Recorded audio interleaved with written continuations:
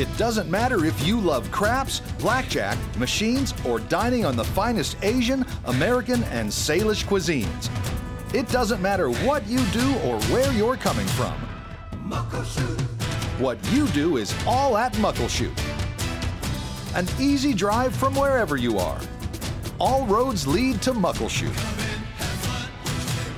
Muckleshoot.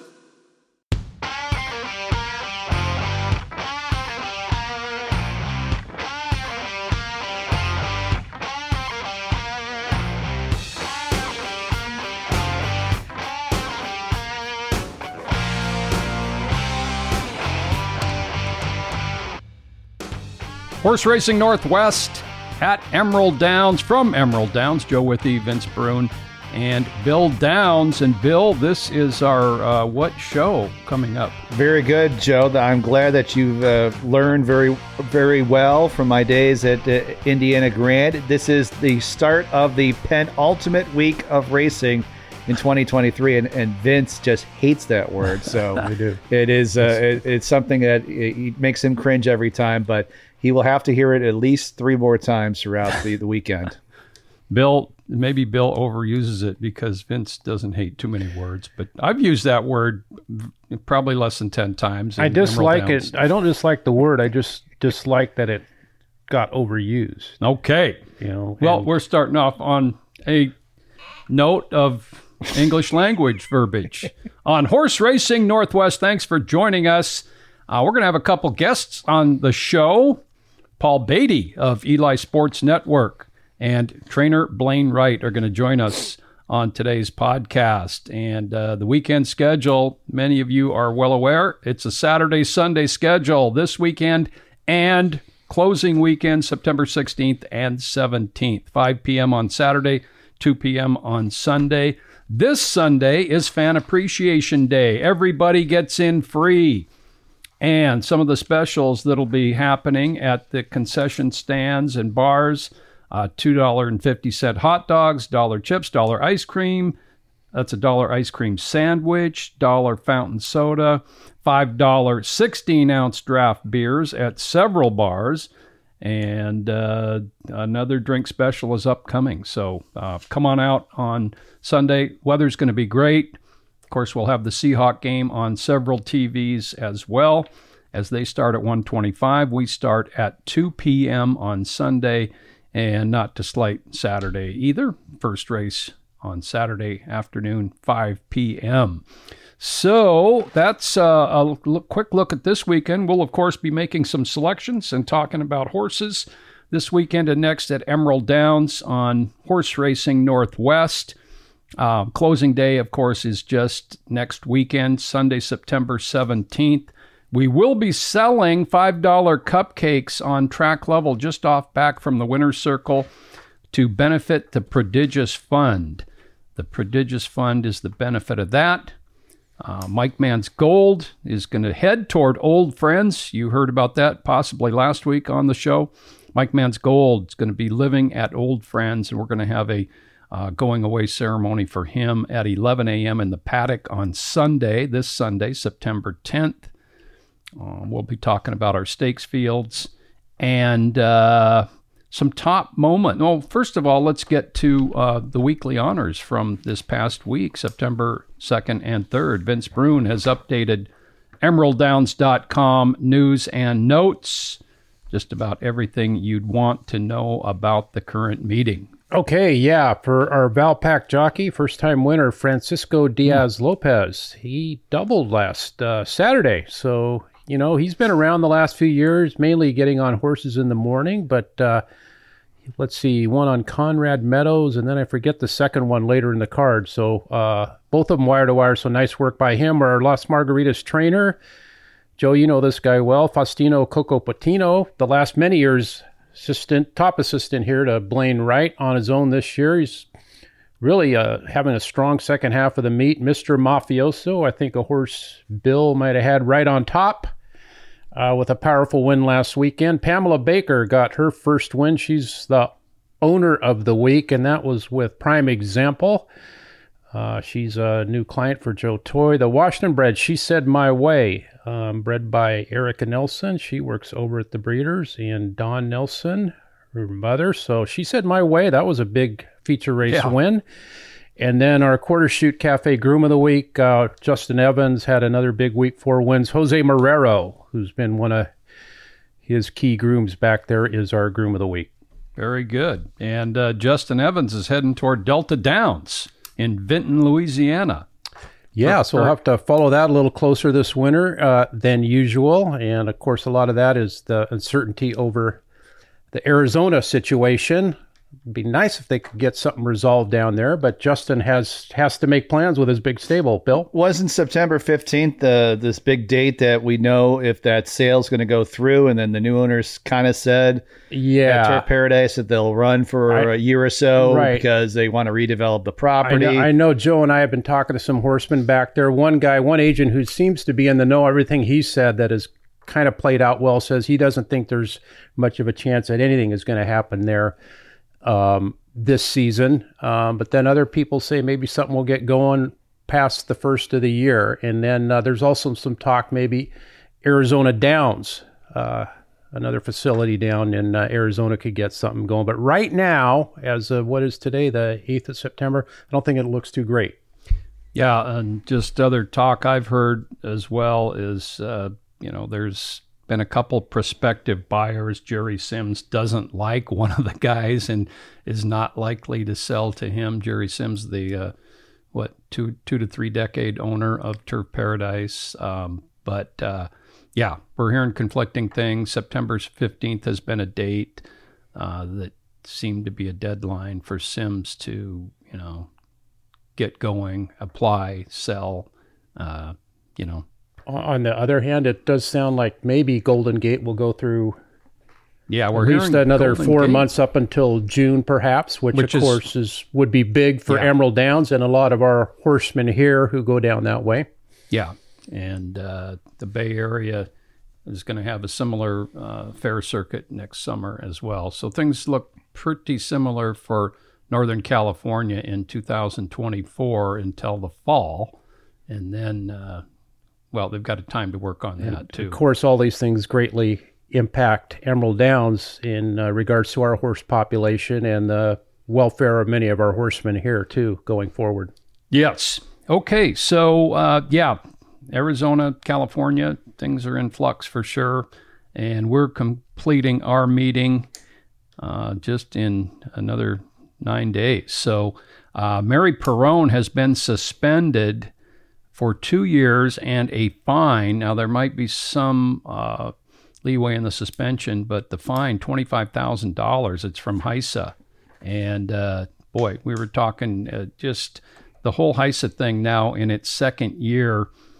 To me, HISA came in without the counsel, advice, backing of any racing people.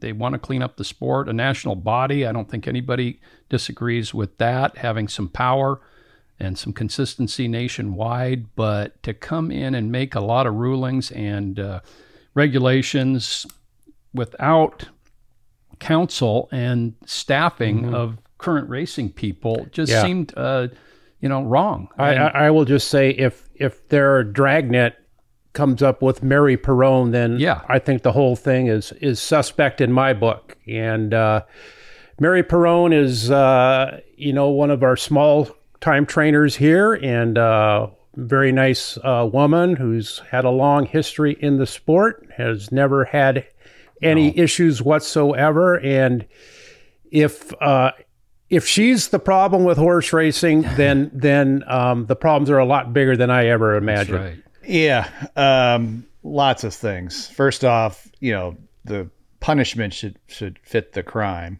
We're not talking about, Mary's not training on the highest levels of the sport, and it just seems like there's a heavy-handedness to the smaller trainers, and that's been the case. The deck is stacked against these trainers overall. There's all these mega barns. And all these owners just go to these mega barns, and there are a lot of people out there who know how to train horses. And it's a problem. It's a small problem in the big picture, but at the same time, I'm sitting here as a racing fan and I'm going, and we had all this time. States had all the time in the world to get this done, and the feds came in, and now the feds are making the rules, and they're kind of doing it on the fly. And I hear you, but we had all this time. We can't, this sport can't even agree on LASIX, for goodness sakes. Yeah. And so it's a difficult. I feel for Mary. It's a heavy penalty for, it's not like, she's winning at 30% or anything like that when she's a career 5% trainer or something like that. So it's difficult. I hate seeing it, but there's a lot of issues in horse racing right now that need to be addressed, and they need to be addressed sooner rather than later. Yeah. And Mary, the $25,000 fine is just completely debilitating. That's it. For her. She'll never, if she can't fight it, she'll never train again. And it's like, I'd be like, where do you think I'm supposed to come up with the $25,000 when I've been training horses this year? And I think Joe's point is well taken. The ambiguity of the whole situation on the do's and don'ts with all this, I don't think they were spelled out very well. And for $25,000 is my goodness, that is, you use the word exorbitant. I would even look for an adjective stronger than that. Yeah. I mean, death sentence is what it is. It does not. It does not fit the alleged crime. Right. And let's toss in, the name of the substance actually escapes me, but it's a substance that you give to mares when they're having trouble when they're cycling, and she got apparently a trace amount in the tub of one of her geldings. I mean, we're talking a trace amount, one of those picogram things or something. So it came up, and there's the fine, HISA. So, you bring in Todd Pletcher against Mary Perrone and the fine, and that just doesn't seem equitable. But I can see where there's a ruling on a substance, because a substance can either deaden a horse's physical ability, or it can possibly stimulate a horse's physical ability, and that can affect a race either way. And so these substances that are banned could do one or the other, and apparently this substance is in that listing. But it was a trace amount, and the local people would have taken that into consideration, that she has 2 or 3 horses in training at the most. Yeah, when I heard we were going to have government regulation, this is about kind of the last thing I figured something like this might happen, where it's just... Well, last summer when, the jockeys started to get fined for excessive use of the crop, and then HISA had I'm calling it 2 different things here, HISA. They had the ability to take owners' purse money away just like that on, when it come into effect July 1st. That was, I thought, wrong. I can see maybe fining a rider, even though these guys, a lot of them have been riding over 30 years, and now they can only hit a horse 6 times. Especially when we're switching it, and we've got a season already underway. Yeah, exactly. The owner should not have been taken purse money away from in that case for the first several months. There should have been a longer grace period for the owner. But if I do remember correctly, it's not, if it's 6 crop strikes, and then it has to be, I know it's double digits is when they would start taking away the money from the owner. If it was like something, I don't know the number right off the top of my head. I know it's 10, I think, or higher. But let me ask you this: is there any recourse for someone like Mary Perrone? To you got to have a lawyer. It's just like everything. You're being treated like you did something in a criminal type of thing, and you have you take a look at who in our court system. If you got money, you can defend yourself. Well, then she could get an injunction, perhaps, to allow her to keep training. I know, like Jonathan Wong, didn't he have? He got big time. What do you call it? Fine, suspension. But then he was able to. There was extenuating circumstances, and he gets treated. He has some. Same with Mac Robertson at Canterbury, where he had to get rid of his stable for about a month, and Right. then they said, well, excuse me, you're okay, you're clear, and now he's back in business, out thousands of dollars in the interim, of course, and having to... Right, but if he didn't have the ability to fight it, guess what? That'd be it. This is not sure. This is very, very difficult. No, I understand. Slippery slope, and I'm all for cleaning up the sport.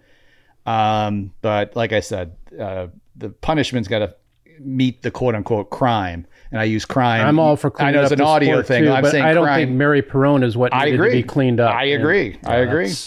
Anyhow, if we have more information on that, we'll pass it on further. But some real holes in the legislative and the legal process there, it seems, for HISA the last year and a half. Okay, on a little bit lighter note, how about some top moments at the meeting? Let's just mention a few of those, as we only have 4 days of racing left. Well, obviously, the Long Acres Mile and 5-Star General and his flawless performance in our biggest race. I would say in terms of some individual races that caught my eye earlier in the year, Slews Tiz Wiz's win in the Governors was a eye-popping win, and it was one of the best races I saw the entire meet. And then also Clovisconnection when he beat Lloyd's Logic, not on the Auburn, because Lloyd's Logic was coming off the long layoff. Lloyd's Logic was a lot tighter in the race after the Irish Day, and Clovisconnection won by a neck in that race, but that was a horse race. They went at it from about the 3/8 pole on, and those are probably two races that'll be on the race of the meet. I'll list that as a possible, finalist in that category. Agree 100%, Bill. Yeah. So those are the two that caught my eye. Obviously just the brilliance from Aloha Breeze and winning the Seattle and the Kent Stakes. Those were probably another couple that caught my fancy, if you will. I'll echo the mile. That was a flawless performance. That's a good word. And 5-Star General and Slews Tiz Wiz have run against each other in the mile twice, and it occurred to me they both have a first and a third in the race. So it would really be neat to have a third go round. And Joe, you had Ken L. Haddoff down in the paddock, the owner of 5-Star General, and certainly that's on their radar. It's a long way away, and Slews Tiz Wiz, I could certainly see him coming back for another go round. So that would be kind of fun. Down the road to have a third deciding match maybe between those two. Yeah, the 5-Star General race was fantastic. Horse never been better at the age of 7. 4 straight, setting that record, 4 straight top 3 performances. 4 even in the history of the race, 4 top 3 performances.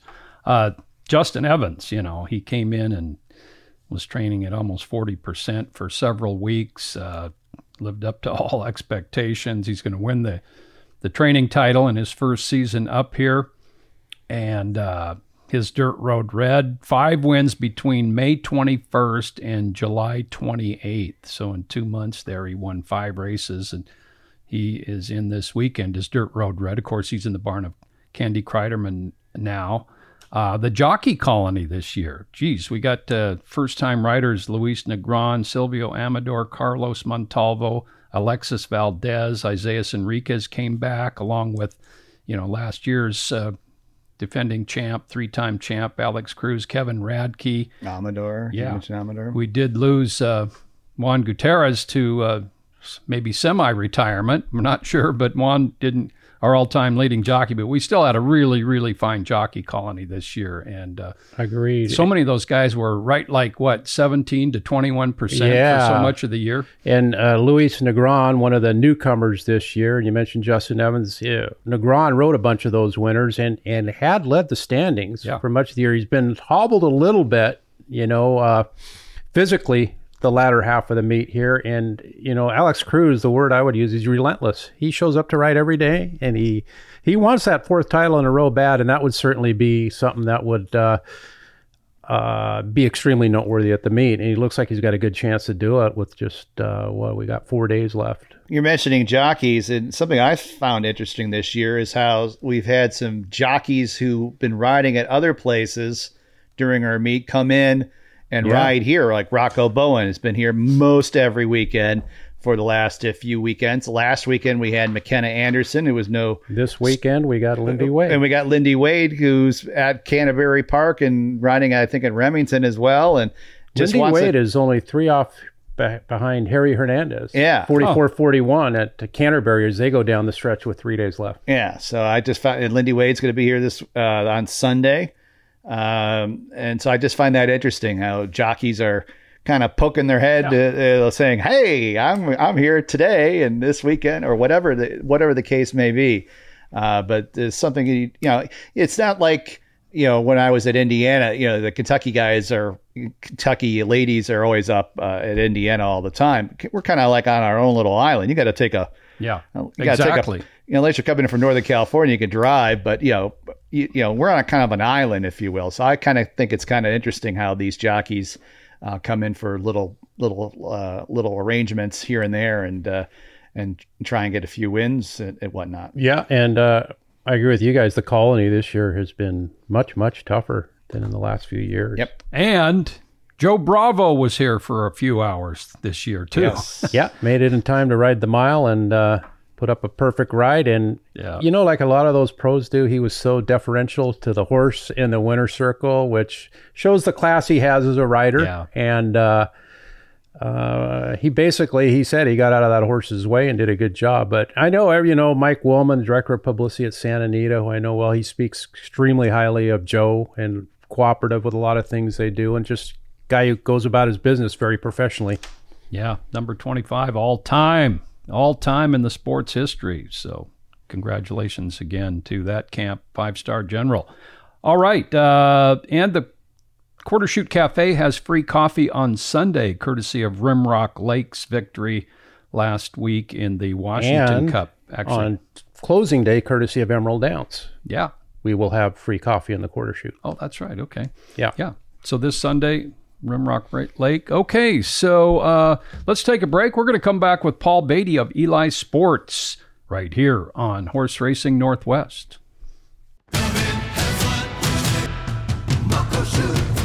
It doesn't matter if you love craps, blackjack, machines, or dining on the finest Asian, American, and Salish cuisines. It doesn't matter what you do or where you're coming from.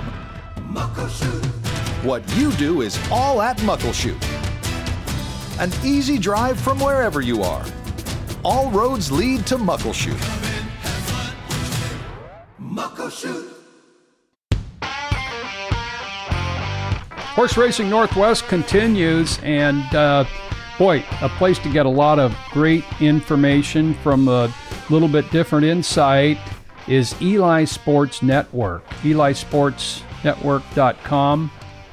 Paul Beattie is the author and the sole contributor and the do-everything guy as far as horse racing goes on that website, which started out of high school sports but includes Emerald Downs, and Paul sure spends a lot of time on it in the summer. And I was up playing golf against the Canadians, and Robbie Gilker goes, you know that Paul Beattie guy? I go, sure. Yeah, he actually used to work at the track. And he goes, man, he sure writes a lot about good stuff about you guys. And I said, yeah. I said, has he called you for an interview? No, but I just like to read it. And so Paul is joining us right here on Horse Racing Northwest. Paul Beattie of Eli Sports Network. Paul, good afternoon. Well, good afternoon, man. And I'm still feeling guilty here because I didn't get any coverage up from last weekend. As you know, that's the launch of high school sports, and that is our main thing. And we were kind of running ragged last week, but I'll be back on Sunday, and we'll have a recap of this weekend, and then, of course, back on closing day as well for all the closing ceremonies and the final stakes races. We're getting excited for that as well. And yeah, Paul might be like the assistant trainer for Joe Toy, because every time Joe Toy wins a race, Paul seems to be down there on that day, and he takes the pony horse that Joe uses to take his horses to the gate, and then Paul is the one that gets to hold on to the pony person. He's the pony holder. I didn't notice that. Yes. He knows me so well now, the horse just comes right up to me. Right.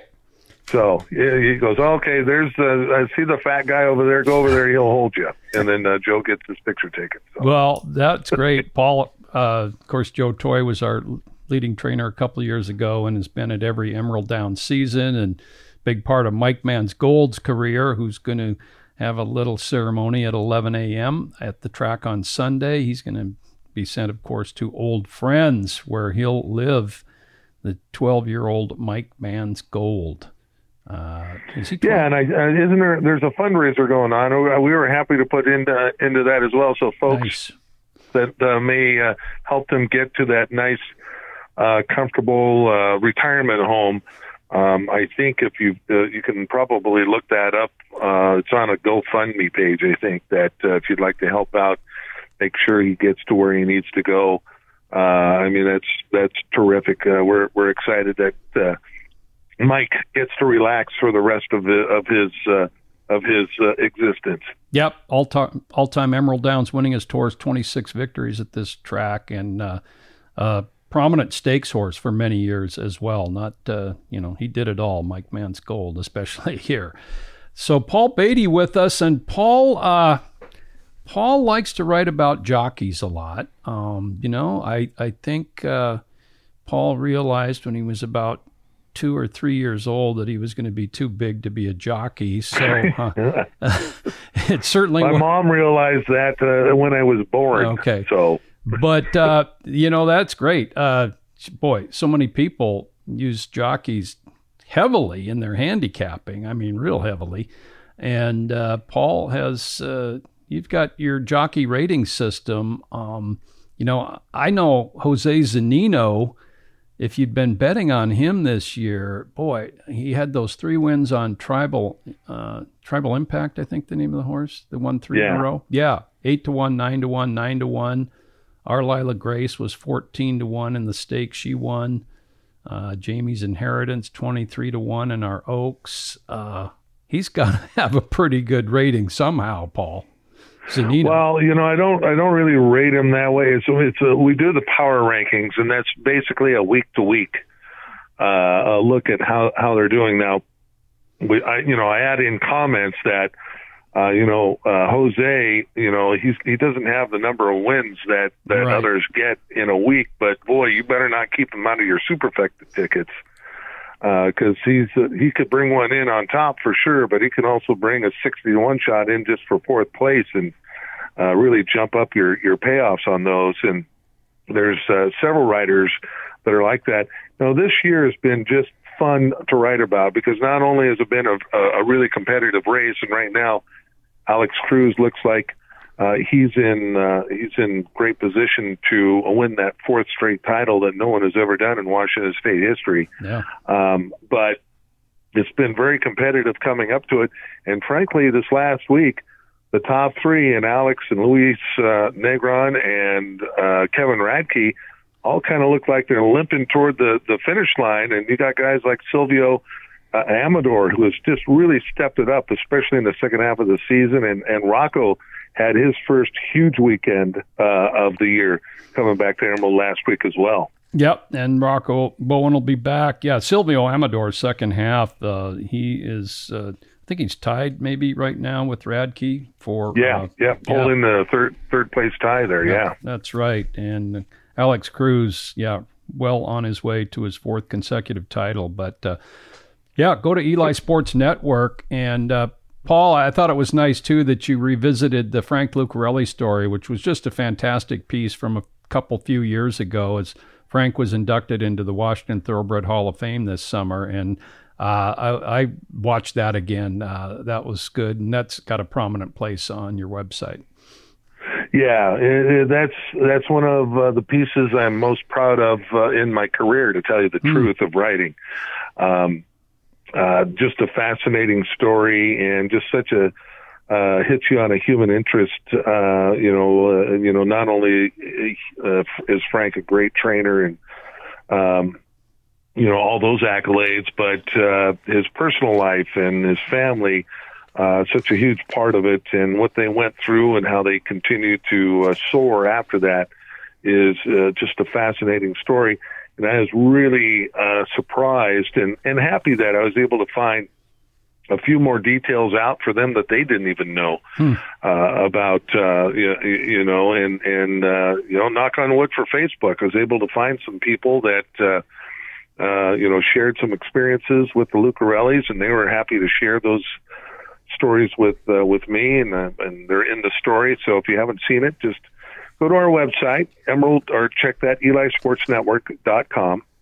And right in the bar there, it says Emerald Downs. You click on that, and everything Emerald is in there. So there is a ton of information in there, a ton of backstories, and the Lucarella story is, I republished it from, I think it was 2018 actually is when I wrote that.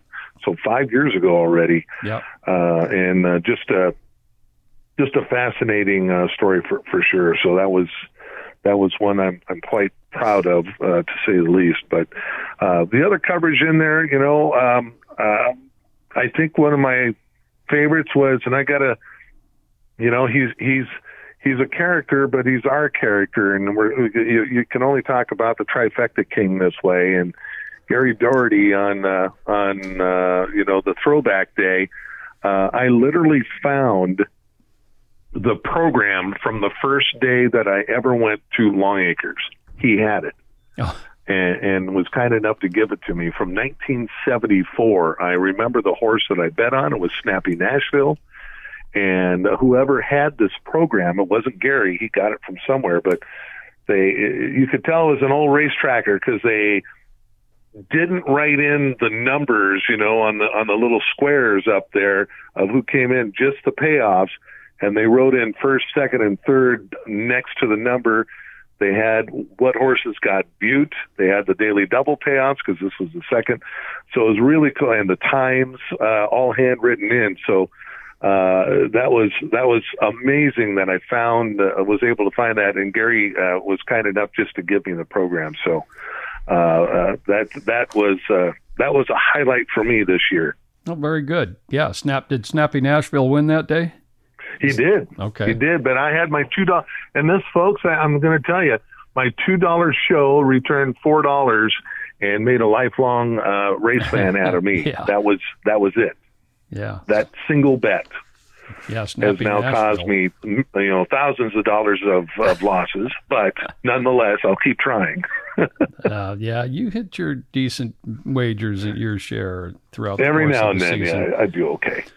Well, that's great. Yeah, Eli Sports Network. Paul is back heavily into high school sports, and tell the listeners how they can subscribe, Paul.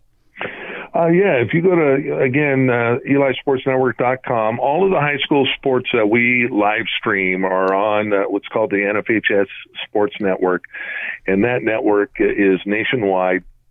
You can not only watch the games that we broadcast, and actually your friend Joe there is going to be on one tonight with us in Puyallup. Hopefully you remembered that, Joe. I do. Yeah, I'll be there. But it's $11.99 a month, or it's $80, $79.99 for the entire year.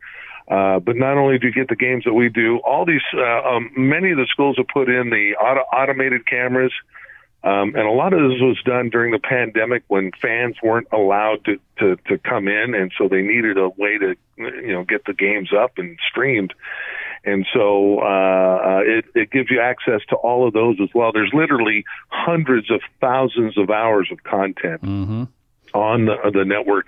And you can watch any NFHS broadcasts across the country. So if you're a crazy Husky fan and you know that they're recruiting a kid out of Southern California and you want to go look at them and see what they're doing, you can.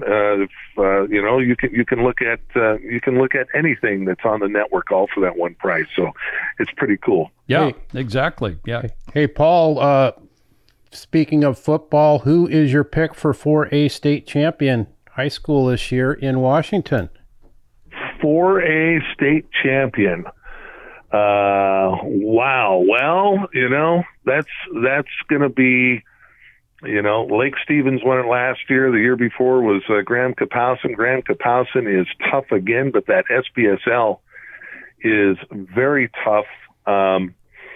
I have to think it's probably in either one of those divisions. I don't, at this point, I don't know, but I know the South Puget Sound League is exceptionally difficult. So I'm going to cheat here and just say whoever emerges out of the SBSL, I think will have a good shot at taking it all. Very good. And remind me, who won the 3A last year in Washington? Yelm. Well, that was Yelm. Joe, didn't you? That was a sensational game. I remember Joe talking the way about it ended. Yeah. The coach's son stole the ball immediately after it was intercepted inside the last minute. And was that against O'Day? No, Eastside Catholic. Eastside Catholic. Paul was there, weren't you, Paul? You called that. I was there, yep. Called the game, and it was Kyler Ronquillo. Yeah. And just a really smart play. The ball was overthrown. They were down. The Eastside Catholic kid had the easy interception. He picked it. And Kyler, instead of just making the tackle, which would have simply ended the game because they were out of timeouts, reached in, grabbed the ball, and just stole it away from him, stunned the defender. He didn't even know what happened. No. And Kyler was off and into the end zone for the winning touchdown. Yeah. It was a crazy play. It might have been the best high school play ever. Well, certainly captured on film, I think. Can't think of one that could top that, really, without everything that was on the line, the state championship, the final minute.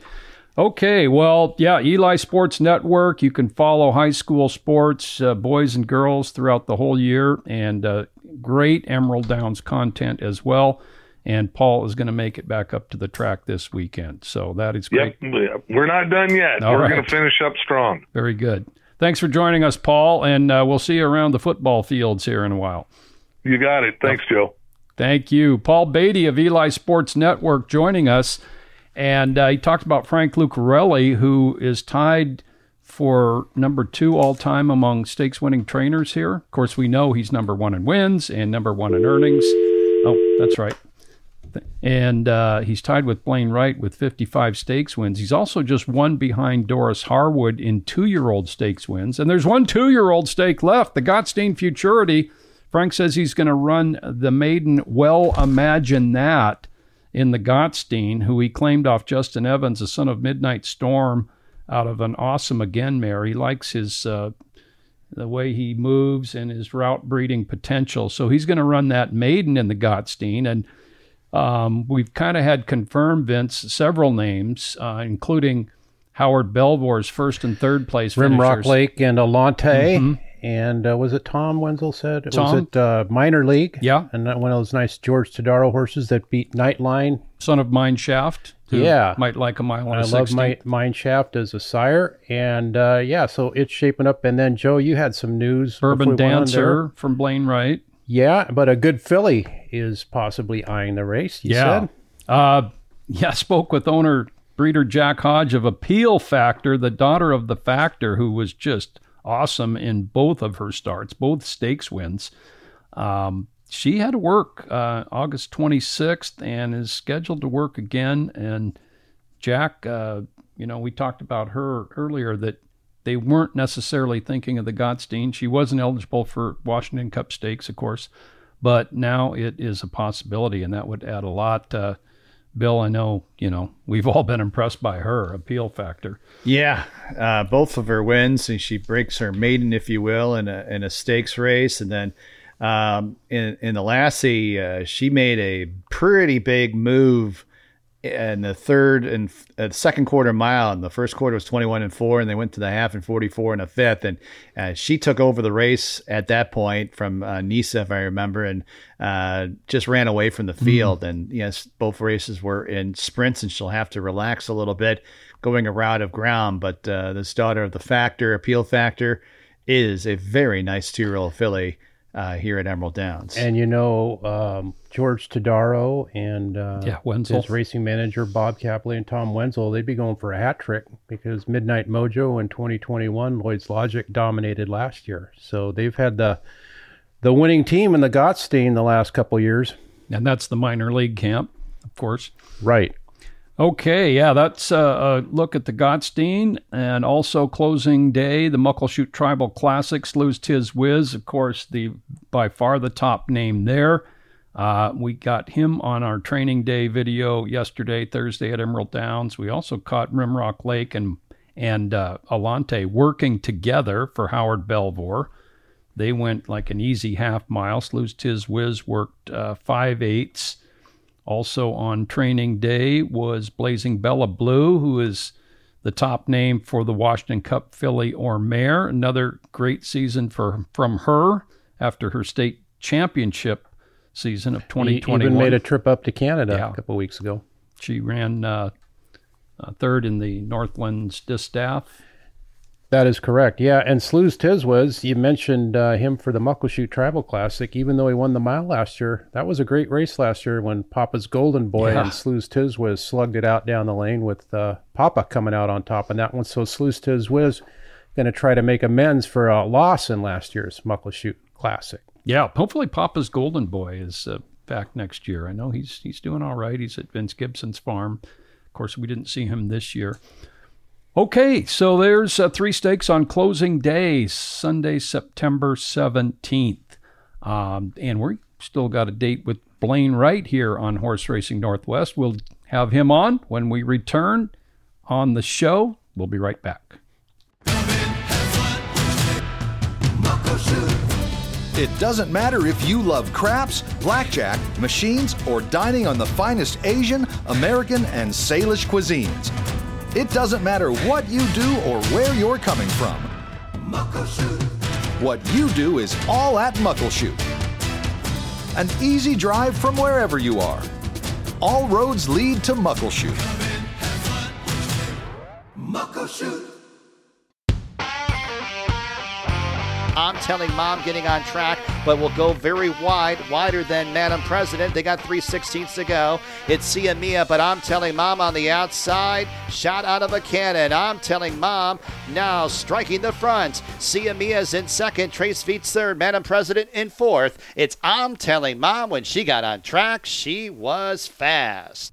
I'm Telling Mom with a very impressive career debut last Sunday at Emerald Downs as trainer Blaine Wright won both of the 2-year-old races on Sunday, and that gave him the lead in 2-year-old wins at Emerald Downs this year with 4.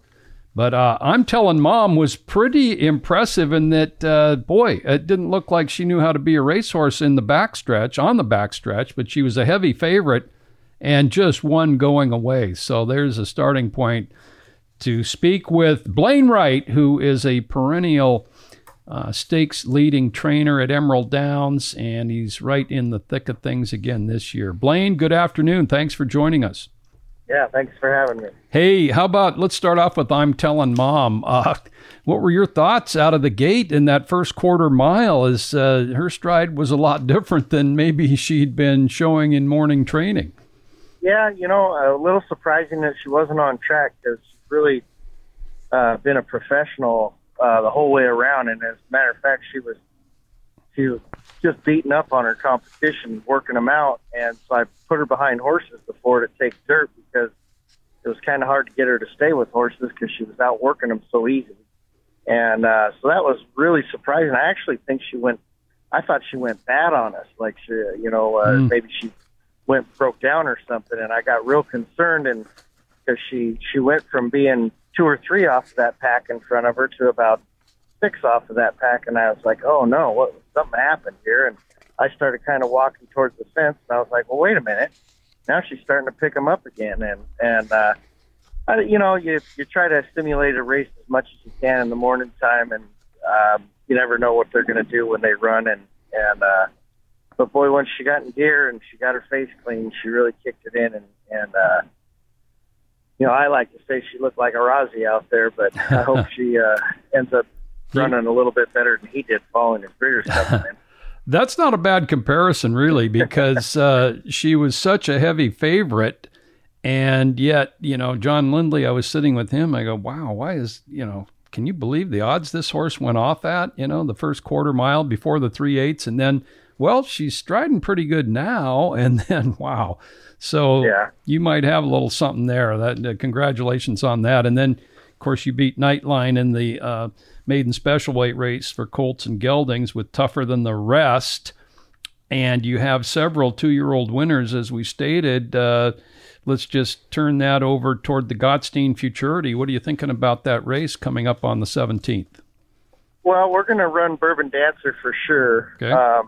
That horse, he deserves a good chance, and I think I have a real good shot with him.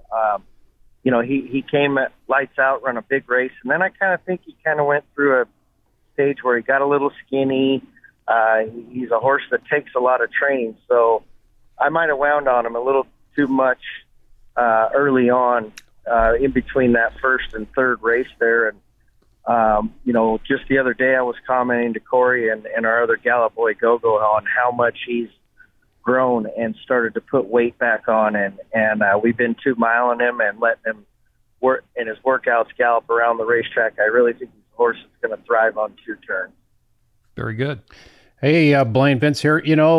We've talked about Justin Evans beating the leading trainer this year, but as usual, you are on top where it counts most in purses with $515,000.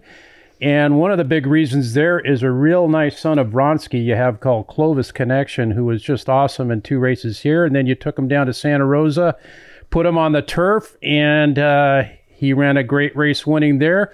What's up with him? And then your 3-year-old you also brought up here for the Derby, Prince Abu Dhabi. You caught a couple nice sophomores there. Yeah, we, to tell you the truth, we actually win 3 Derbies within 2 weeks. I was training the Peter Redekop horse at Emerald Downs that won the Canadian Derby, so that was and I hope to get him back. It was pretty awesome. I sent him up to Barvez, and he got the job done up there, so that was nice. But as far as Clovis goes, I gave him about 10 days off, just walking, and he got back on the work tab last week, and we're going to point for the Calbred Harris Sprint at Fresno, going 6 furlongs. That's Mr. Hedrick's hometown there in Fresno, and that seems like a perfect spot to try herself against older horses. He'll be facing, the big horse of Eric Schwagert and Gordy Jarnick, that Top Harbor, and he's one hell of a horse, as we all know. And but you know what? We got a point for it. We got to show up and got to run. He showed he can ship and run. And at this point, it's time for us to tackle some older horses because they're really not much on tab for 3-year-olds anymore. Yeah. Clovisconnection, ship and run, that's a good point. He came up here and ran great, took him right down to the Bay Area and won another stake down there and won with our Derby with Prince Abu Dhabi. So, well, he's going to get a break. I actually got him in California. He's just hand walking right now, and he's going to go back to Utah for about 60 days, and then we'll see him resurface. We're hoping that with one or both of these horses, that mile will be our target next year in Seattle. Yeah, 2-year-olds and 3-year-olds. Blaine Wright is stocked with them. He's been our leading stakes trainer, or tied for leading stakes trainer, 6 of the last 7 years. Tom Wenzel has a little bit of an edge on you this year, but there's 3 stakes remaining. I'm not sure that you're going to have anything in the Muckleshoot Tribal Classic or Philly or Mayor Washington Cup stake, though, this year. No, we're not. I didn't even have anything nominated. It's just kind of, guys, this new rule with no LASIK, you get a horse that wants to bleed a little bit, and, you can't keep running them in stake races because of that. I mean, it does you no good to to run a horse that wants to bleed a little bit, and they don't get no Lasix. And that's, I can see the pros and the cons of that rule there. But a couple of my better horses haven't run their best races, and it's because they're bleeding a little bit. So, you're either going to make high-level claimers or allowance horses out of them. Hey, Blaine, you mentioned Corey Delp. He's kind of your new assistant up here this year. Sounds like he's done a great job for you. And then our trainer of the week is a guy you know well, is Faustino Coco Patino, who's kind of done pretty well in his first year up here, away from you. Yeah, both. Coco, he gave me 10 great years, and he's super, super horseman. I endorse him every day of the week, and we've made real strong friends. He still breaks all my babies, and, still try to spend time together outside of the races there. And so I wish him nothing but the best, and I'll always stand in his corner. And I think I was very fortunate because I didn't know how I was going to replace Coco because he was so good. I got lucky that Corey actually called Frank Lucarelli and was looking for a galloping job because he wanted to come home. He's originally from Gallup, and he's married and has 2 kids. And Frank said, well, I'm already full up, but Blaine's looking for an assistant. Corey's galloped for us in the past at different times, so I knew his horsemanship, and it was kind of a no-brainer for us. So it's fit in pretty good, and he'll be taking the winter off. Not sure what he's going to do during the winter, if he's going to break colts or if he's going to get a real job for the winter, but it sounds like he wants to come back next spring, and if he does, he's certainly got a job at my barn. Blaine, Bill here. Let's talk about one of your runners over this coming weekend at Emerald Downs on Sunday in the 9th race, a 4-year-old filly, Cause She's a Lady. 3rd in the Hastings, 4th in Legislator Stakes. She was a scratch. What happened in the race? She was scratched. I see 2 days later she was on the work tab, so everything's all right, it looks like. So talk about Cause She's a Lady and her chances in that allowance optional claiming race on Sunday. Yeah, Mr. Kalina picked her out, and we claimed her, and he just wanted to run her once or twice there at Golden Gate and then bring her up local. She's run a couple really, really big races. That last race when she ran 4th wasn't her best race, but, we did our job. He wants to breed her, so we got some black type behind her, and that was kind of the main goal. And then last time in the paddock, she's a little bit of a quirky filly, and they went to tie her tongue, and something just wasn't right with her that day. She reared up and sat down, and that happens, and, the state vet has to make a decision whether or not to let the horse run, and she hit her head pretty good. So, it was probably the best that he took her out. So that's why she didn't run. And everything appeared to be okay that night, the next day, and we went ahead and gave her a workout. And luckily, this allowance race filled. So we're certainly looking forward to trying to get a W to end the meet with her because she'll be getting kicked out and either be bred or come back for one more season in Seattle. Very good. Okay. Well, Blaine, leading in earnings and tied for 2nd in wins, and another fine year. Your 2-year-olds seem to be performing well. You got a chance to win the Gottstein, so have a safe trip over there east. I think you're heading over to Boone McKenna's fundraiser over there at Down the Stretch Ranch.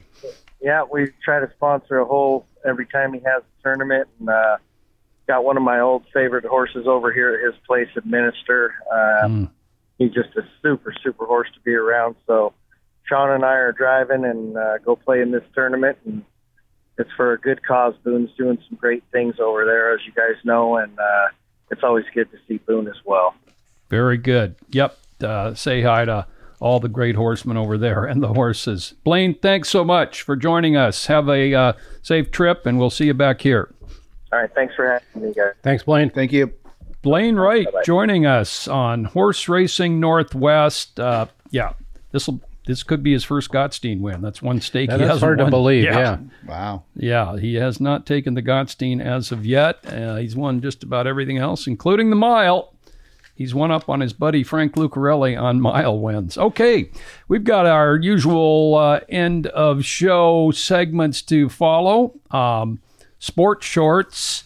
I'll start it off. Guys, the mile winner, has the mile winner been the leading earner at the at the meeting more often than not in Emerald Downs history? I think so. Yeah. Oh yeah. You're right. 19 out of 27 so far. The mile winner has been the leading earner, and he is right now 5-star general with his 82,005, I believe it is. He has earned Rimrock Lake. If he wins the Gottstein, depending on that purse, which is usually pretty high, pretty close to 50 to the winner, he might be able to overtake him. And Sleuth Tiz Wiz could get right there as well if he won the Washington Cup. Very close. So yeah, that's been a big stat in favor of the mile winner, the leading earner at the meeting. One other thing, I think News and Notes is going to show Harbor the Gold is the leading sire at the meeting. So far he's got 14 wins, but Abraj is right there with 13, and then Clubhouse Ride, believe it or not, well, he's had, of course, Dirt Road Red, and then Kiss Ride Goodbye with 3 wins is right there with 12. But yeah, Harbor the Gold is the favorite right now. And I just wanted to mention that because he has the 2 top Washington-bred earners overall for 2023. Zabracadabra is in at Pimlico on Sunday. He's number 1, and another son of Harbor the Gold, My Harbor's Dream, is number 2. He is in at Delaware on Saturday. So Harbor the Gold's presence still being felt. I'll go next. Okay. Since I know what Bill's going to go about. I'll go with, NFL started last night with the Chiefs surprisingly losing a little bit to the Lions. The final was, 21-20? The Kadarius Toney game, I guess they're calling it. Yeah. And but I'll just be a homer here. The Seahawks start their 48th season on Sunday against hosting the Rams. Boy, it was only a couple years ago the Rams won the Super Bowl, and they've kind of fallen off. But I'll just say, again, this year Seattle is 8.5? I'll take the over again, being a homer. And you know my feelings on Pete Carroll. I think he's a great coach. I think he's underrated, and he'll get the job done. I think, and there is reason to be optimistic, I believe, too. So we shall see. For sure. Young defense, just got more players and great receivers. They got some playmakers on defense, Kenneth too. Walker already proved himself. So we shall see. Bill Downs. My Seattle Mariners are 79-61. They won yesterday against the Tampa Bay Rays. Castillo out-dueling everyone. Got great bullpen work. Great defense. And defensively, some superb plays. Canzone. Canzone. And then what about our Cal Raleigh throwing out a couple guys? Wow, that was a laser, Yeah, in the ninth inning. So what a performance from the Mariners. They're in the midst of a 4-game series with Tampa Bay. And we talked about that 19-game stretch where the Mariners they were playing some bad teams. Yeah. And we were talking about, they got like 12-7, 13-6. Well, they went 14-5 in that stretch. That works. Even though they've had a tough go of it, they lost 2 or 3 to the Mets and lost 2 or 3 to the Reds. We'll see this weekend. They got a good matchup today. Kirby against a guy who's 5-7, the 5.42 ERA. But then on Saturday and Sunday, the rookies are going to go, and they don't go very deep in the games. They've got kind of have innings restrictions, and they're going up against some really good starters for Tampa. So I think they will be underdog in both of the games on Saturday and Sunday. You said to me if they win one of the next 3, that would be That's fine because you won the first game. So splitting at Tampa Bay is not the worst thing in the world. Then they come home finally against the Los Angeles teams, the Angels, and the Dodgers. Clayton Kershaw scheduled to pitch next weekend here. Those will be sellouts. Yeah, T-Mobile. And against the Angels, they're going to be favored in all 3 of those games. And Bill will be at how many of those games? Probably at least 2 of them, yes. And the big 3 will be going as well. Logan, Castillo, and Kirby in those 3 games. So they should win that series against the hapless Los Angeles Angels. But, I was looking at the schedule going forward. We've talked about it. They got the Dodgers. They end with the Rangers. They play the Astros. The Astros have got a really easy schedule here in the last 21 games. Here it is real quick. San Diego, Oakland, at Kansas City, home against Baltimore. Yeah, that's tough. Home against Kansas City again, then at Seattle and at Arizona. But you know what? Seattle already has clinched the season series from Houston. Oh, that's great. If Seattle and Houston tie, Seattle's already got the tiebreaker. Sure, right? But those games, they're going to be favored in 16 of these games right off the bat. Yeah. They're going to have to really again. Yeah. They're going to have to really not do well and kind of lose it, if you will. Question though. what has happened to the Texas Rangers? I don't know. It's just a little bit of everything. They were so hot to begin the year, then they were cold, and then they got hot again. Now they're cold again, and we'll find plenty about the Texas Rangers because we play them seven of the last 10. One at Texas and one here at T-Mobile. So all in all, very happy. I still think they make the playoffs. I'm guessing second wild card team would be my guess. Toronto doesn't have a cakewalk schedule. Remember we talked about Toronto, easy schedule till September 11th, and then it gets tougher. They play Kansas City this weekend, then they play Texas, then they play Boston, and they're at the Yankees, who I told you was going to start to play a lot better now. They have. And they've gotten their players. Garrett Cole is phenomenal still. Yep. And so they go at New York, at Tampa, and then home against New York and Tampa. So that's not an easy run in for the Toronto Blue Jays. So I do think the playoffs are in play. And I had to guess, I would say probably the second wild card, because I think Houston has just too easy of a schedule the rest of the way. Okay. How about your Green Bay Packers? Bill, a season ticket holder of Green Bay. Talk to me after Sunday, because I got to see Jordan Love. I got to see when the bullets are flying, when he's the man. Now they do have, there is already a quote unquote built-in excuse. Christian Watson, who is their best, I think their best receiver, second-year player. He is not playing in that game. He has a hamstring issue, so he is out. So it's going to be, interesting array of receivers. Romeo Dobbs, who's also a second-year receiver, he is going to play. But they still got the running backs, and the offensive line has been pretty darn good in the preseason, and it will be an interesting matchup. The Bears and Packers in Chicago. I have lots of Bear fans as friends, lifelong friends who are Bear fans.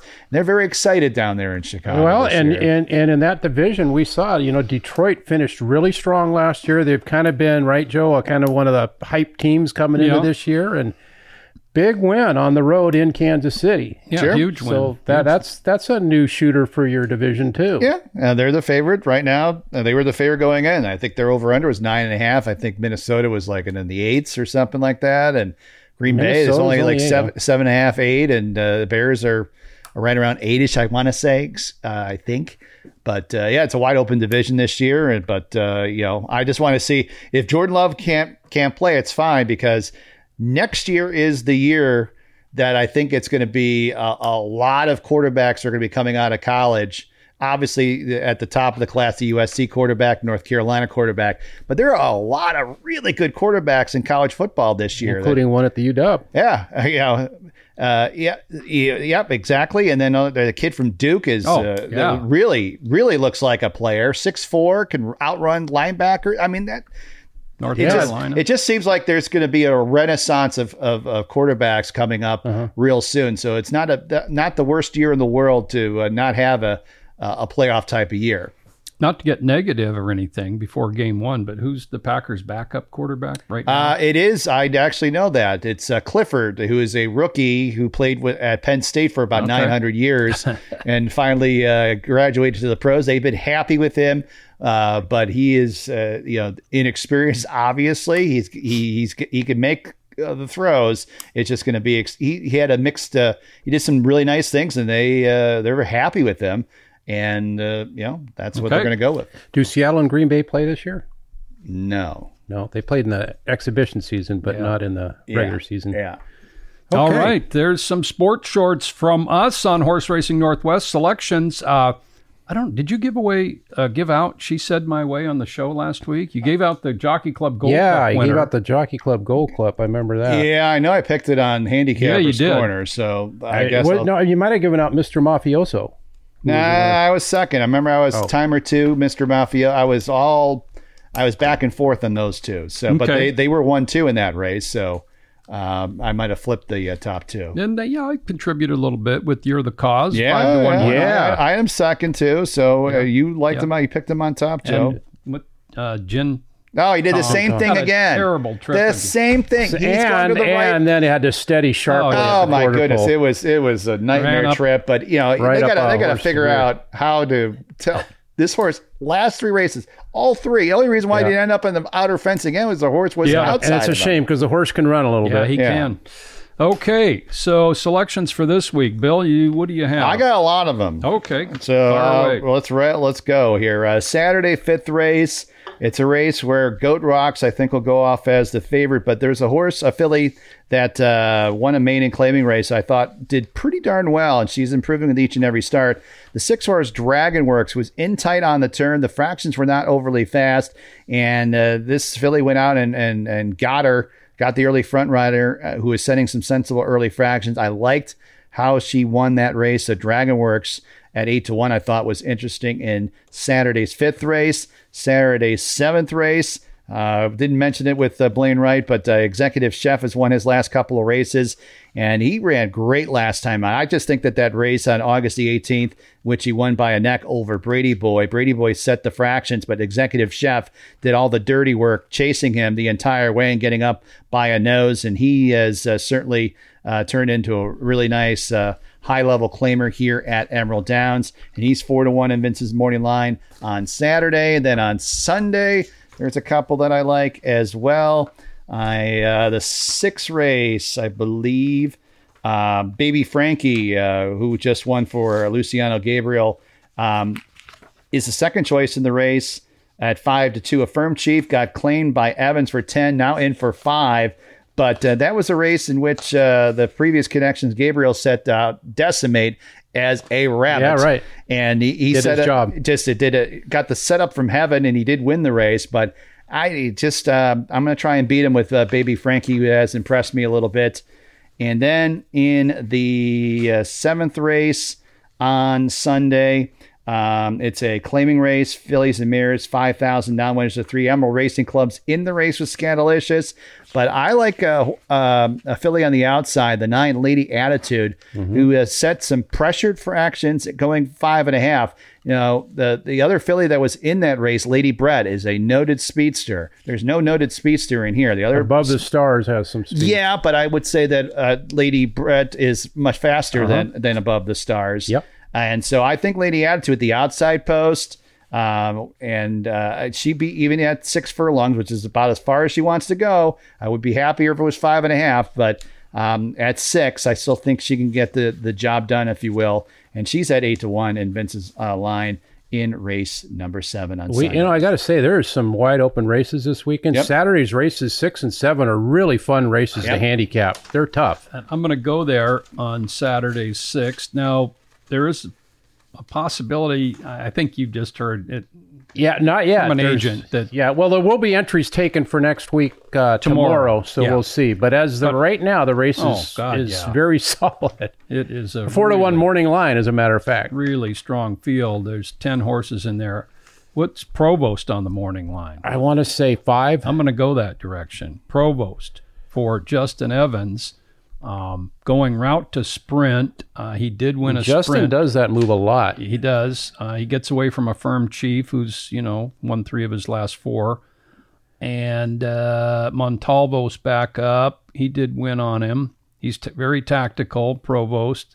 He's got to be 8-1 in there, doesn't he? In that field? That's a really tough field. I think it was either 5 or 6. Okay, he's an Evans. I can see that. Yeah. But Evans has 2 in there, I think, too. Oliva, yeah. Yeah, Affirmed Chief has beat him in the end there. These last 2 starts, Provost, going 2 turns. So at 1 turn, that turn back I like. He's mostly a route horse in his career, but he's run well up here, and he's going to be a little pricey. How about the 7th race where we got a man's man coming out of the mile? That's right. In for a 25 tag. That was a tough one to try to figure. Dirt Road Red going for his 6th.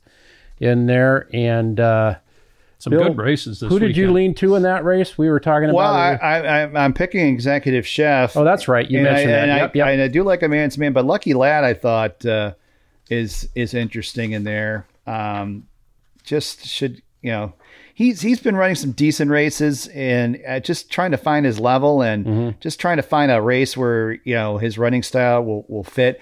it's a race that, with Dirt Road Red running a clunker last time out, it seems like it's a race that you can if you take a stand against one of these favorites, it becomes a really very intriguing betting race. And so all three of those horses, Man's Man you made as the favorite. And I even though you took some grief from it, I tend to agree with you. You're running against 5-star General Sluice, Tiz Wiz, and Bridle Up to the Bar. There cannot be a better three race. Yeah. And people are going to see that 83 Buyer in the mile. And granted, this is a sprint, but he went out in 109.3 in that race. Yeah. And kind of an aggressive spot for that horse. Yeah. And, I think Lucky Lad will get played a little bit, but from the line, you got him at 6. It's just a tough race. I mean, a lot of different directions you can go, and, you got to, take a stand against somebody. Can't play everybody. So, that's usually towards the end of the meet, we get some really good betting races. Yeah, really good 7th race there on Saturday. Our Lila Grace, is she favored in her race on? Yes. Okay. Yes. Well, I do like her, but she's favored. The horse you mentioned to Blaine Wright is... Because she's a ladies in there. Yep. Yeah. Is the close second choice. And, on the outside, You Go Girl and Rain of Fire's hot. So, Rain of Fire is sharp, yeah. All right, there's some selections.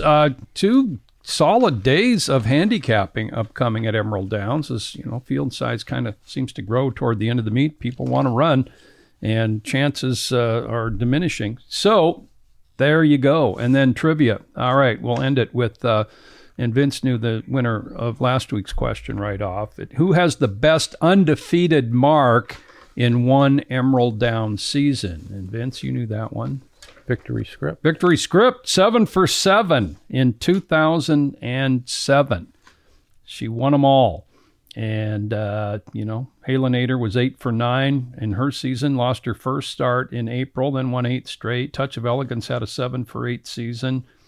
Several 6 for 7, 6 out of 7s. Noosa Beach, It's Tough to Be Good. Stop Shopping Debbie was 4 for 4 twice. Striker PhD 4 for 4 once, but nobody's done better than 7 for 7, and that is... I'll do a self-serving one. What horses hit the board the most this season at Emerald Downs? Hit the board the most. I know this one. Oh, do you? Okay, Bill, go ahead. Scatalicious. 7 for 7 in the money. Okay. Without a win. That's right. The club horse, the ex-club horse, or she's still in the club? Yeah, she'll make her last start for us on Sunday. Okay, so I got a trivia question here somewhere. Let's see. There it is. Okay, this is what is the longest standing track record at Emerald Downs for a mile and an eighth or shorter? Which one has lasted the longest? Bill knows that one. A mile and an eighth or shorter. 27 seasons. No, this is our 28th season. So send your answers to trivia@emeralddowns.com. In fact, Russ Nakagawa. No, Michael Tarlow got the Victory Script. It's either Russ, Michael, or Andy. Or CJ. CJ, that's right. He's won a few times. Okay, thanks for listening. And our guests, thanks to them, Paul Beattie and Blaine Wright, racing on Saturday at 5, Sunday at 2, Horse Racing Northwest.